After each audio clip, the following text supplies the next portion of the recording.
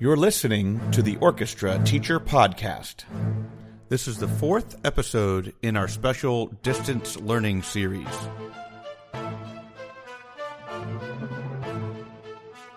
Welcome to the Orchestra Teacher Podcast. This is Charles Laux, and I'm your host. We are continuing.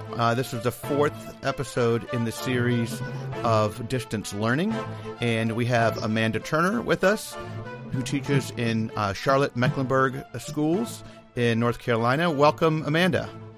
Hello, everybody.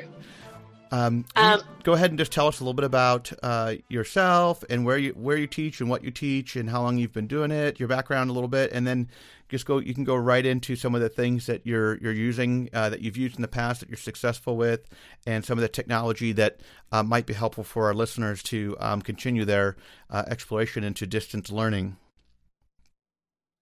Sure. So this is my 21st year of teaching. I'm originally from Fairfax County, Virginia, and I teach in Charlotte-Mecklenburg, went to UNC Greensboro, and I've been teaching in CMS for 20 years at two high schools, East Mecklenburg High School and Ardrey Kell High School. Mm-hmm. We are on an AB schedule, so I teach over 315 kids between the two schools, and I'm considered part-time of two schools, so that's kind of fun. Yeah. Makes you feel really at home at both schools, right? Yeah, exactly. I am a violist, so yay team. Yay, and exactly. And the biggest adventure is that nobody seems to know anything, so we're all just trying to figure this out together. Since we were told on Friday that we were going to be possibly going to digital learning, I currently started using Google Classroom this school year. Me too. And it's been great. I have Charms. I don't know if you are familiar with Charms office. Yeah. Charms is great for communication with parents and finances, but I did notice that the audio version of Charms, there was no way to prove that it was actually them. Right. So I started catching students not actually being themselves. So went to Google to have the video aspect. Right. And that's great. The kids really enjoy it. Number one, they don't have the pressure of people staring them down and judging them. Yes. And they also can record it as many times as they want until they feel like it's the best of them, which I think is really great. That's the best part of doing it that way, because hopefully they will turn in what they consider their best work. Exactly. And then you also have the proof that says, this is why your child got the B right. It's great. Or the C. Like, you can show them this is what one sounds like, this is what the other one sounds like. I've never had to deal with that, but in case of, but yeah, it's been really awesome. The kids I say, hey, I have an assignment, and they've gone to it. I still use Charms for communication, and I also have a Remind for all of my classes. Use the Remind. Remind is amazing. Yeah. Yeah, it's great. I was kind of bummed that they put you can only have 10 classes. Right. Yeah, especially when you're at two schools. Yeah, it was because I used it also for when we had events for our county or our region or states or whatever, and I was able to just have a class for all of them, and then they took that away. So right. I've had to figure that out, but that's fine. Mm-hmm. My school system strongly encourages Canvas. Okay. We talked a little bit about Canvas yesterday. It's proprietary. Your school district has to subscribe to it and use it for most of their needs. Is that right? Is that right? Yeah. So they encourage us to use Canvas, but I had already set up the Google Classroom. I think it's more user friendly and it's more appealing to your eye. And my students think it's more user-friendly, but they are strongly encouraging us to try to switch over. But they said, don't worry about that right now, obviously, because not the priority. But it is interesting to hear my colleagues at different schools in CMS and what their schools are telling them. So my school said, use whatever works for you. And then I have other colleagues in CMS that are saying you need to use Canvas. So a lot of my colleagues are doing a link on their Google Classroom to the Canvas so that they are using it, because I think that Canvas you can track attendance is what I understand, Okay. but I don't use it, so I don't know yet. So yeah, we were told that we have to take attendance for those that are not present online. We're assigned a day of the week, so Monday was English Language Arts, today's Math Day, tomorrow's Electives Day, and so they have to spend 2 hours with that particular class each day. So it's kind of a focus. It helps the teachers kind of focus their lessons.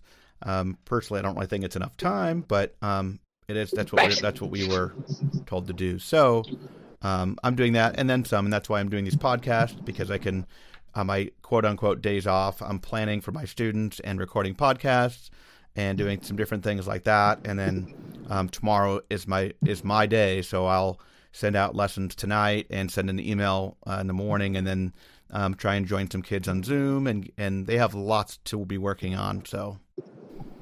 Yeah, that's one of the things that was kind of up in the air for us. So I did a lot of my students already had their music, but my pop group at RGCal just had our adjudication on Thursday, and so they don't have end of year music. So I scanned all the music in and said, okay, get this off of Google Classroom so that they'd have something to practice. Right. Yeah, I brought all mine home because I don't want it to be. Well, I want to be able to do sectionals and things online with them, and I also don't want them to say, well, I don't have this piece, so. And it's easy for me to be able to throw it on there for them and get them at least digitally. Yeah, that's what I brought it all home too, so that I could do that same thing. I did work. I tested out using the Google Meeting yesterday, Google Meet, and so some of my students were able to log on and see that. But our county actually last night had an emergency meeting with the school board and pretty much has told us that this is a supplemental, teaching, that we shouldn't be assigning any new work that is graded. Wow. So we're all kind of so these kids are out of school for 2 weeks, and how are we supposed to hold them accountable? So right. I don't think there's going to be a whole bunch of accountability. Right. But it's, hopefully students, most of them will understand that, you cannot spend all day on your video games, and you do need to focus for a few hours a day on school and continuing that growth, Exactly.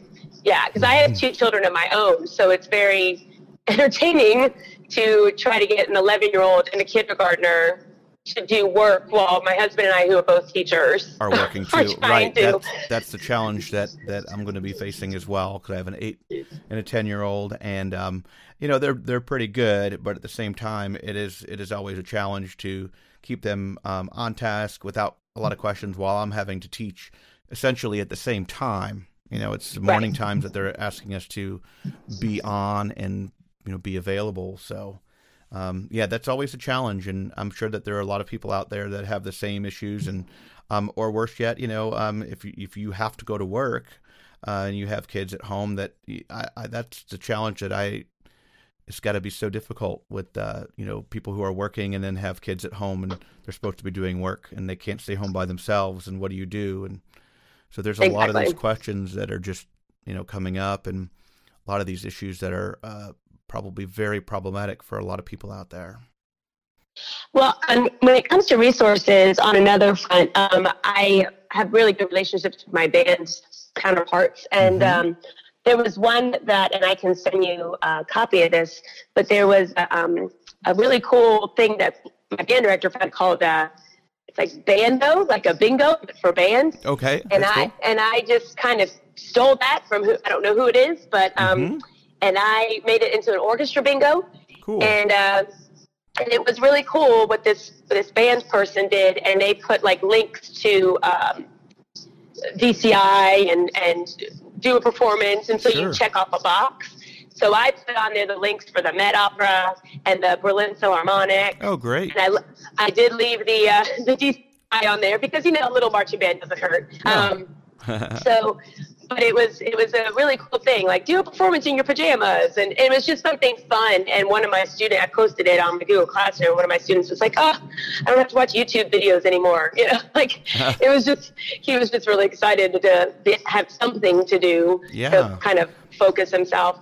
I did see on Facebook and on YouTube, Christian House is doing a bunch of online stuff as well, which he's great. He's very personable and funny. So I'm going to put that on my Google Classroom as well for my kids to the mini watch lessons. him. And I'm going to be doing some warm-ups videos today, trying to post those for my students just to kind of follow me exactly like we would do in class, our warm-ups, but do it virtually, and hopefully, they'll be able to follow along and do those on their own too, at least get them motivated to get their instruments out and do something, because I think a lot of kids maybe feel lost without orchestra class. The group, exactly. Playing as a group, a lot of them just feel lost, and they need some kind of motivation to take their instrument out of their case and get going. So hopefully this will help them. But yeah, those videos I saw are great, and we'll definitely link to those. I'm going to be putting links to all 4 of the podcasts we've recorded so far on the orchestrateacher.net today. So this is the 4th one, and so all the resources that we had talked about over the last 2 days, I'll be putting up on there. So hopefully that will be helpful, along with just listening to these podcasts and just making everybody realize that it's not just them. We're all in this together, and we're all trying to find resources and technology tools that will make our job a little bit easier and more effective, from a distance. Exactly. I agree. So, well, anything else that you would like to share today, Amanda, while we have you on?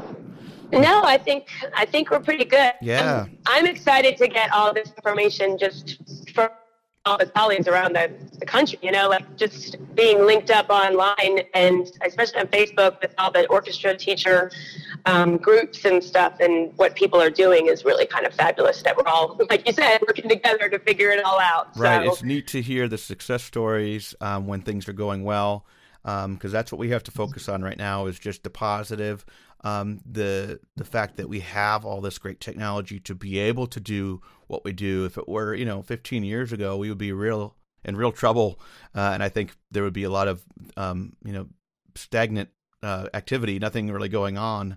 Exactly. But this technology has really enabled us to stay in touch and do some amazing things with our students from afar. So it will be an adventure. It will be an adventure. That is for sure. Well, Amanda, thank you so much for coming on the show today. We appreciate it. And thanks for having me. We'll in the podcast description, you'll be able to read a little bit more about Amanda and her contact information.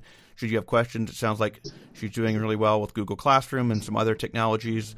And thank you guys again for tuning in.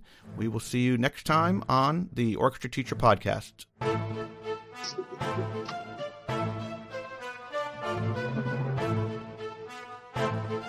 You can subscribe to the Orchestra Teacher Podcast on Spotify, Anchor.fm, Apple Podcasts, and most recently, Google Podcasts.